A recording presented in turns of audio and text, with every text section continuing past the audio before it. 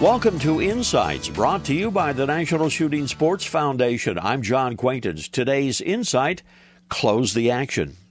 You have at least one nice bolt-action rifle, right? It is your prized target gun or maybe your main hunting rifle, and you want to keep it for years to come. You don't necessarily baby it, but you are indeed careful with it. When you are finished shooting, you clean it. What about storing the rifle? How do you store it? Bolt open or bolt closed? Here's a tip. Store it with the bolt closed. Why would that be?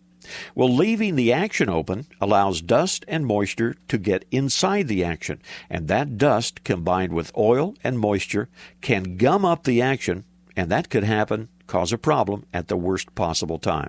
Now, on semi-autos, leaving the gun stored with the action open can actually eventually weaken the mainspring. When that happens, you have a malfunctioning gun and potentially a costly repair.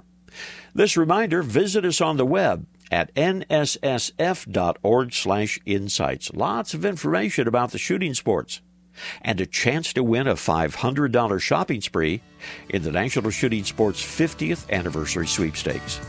This is John Quaintance.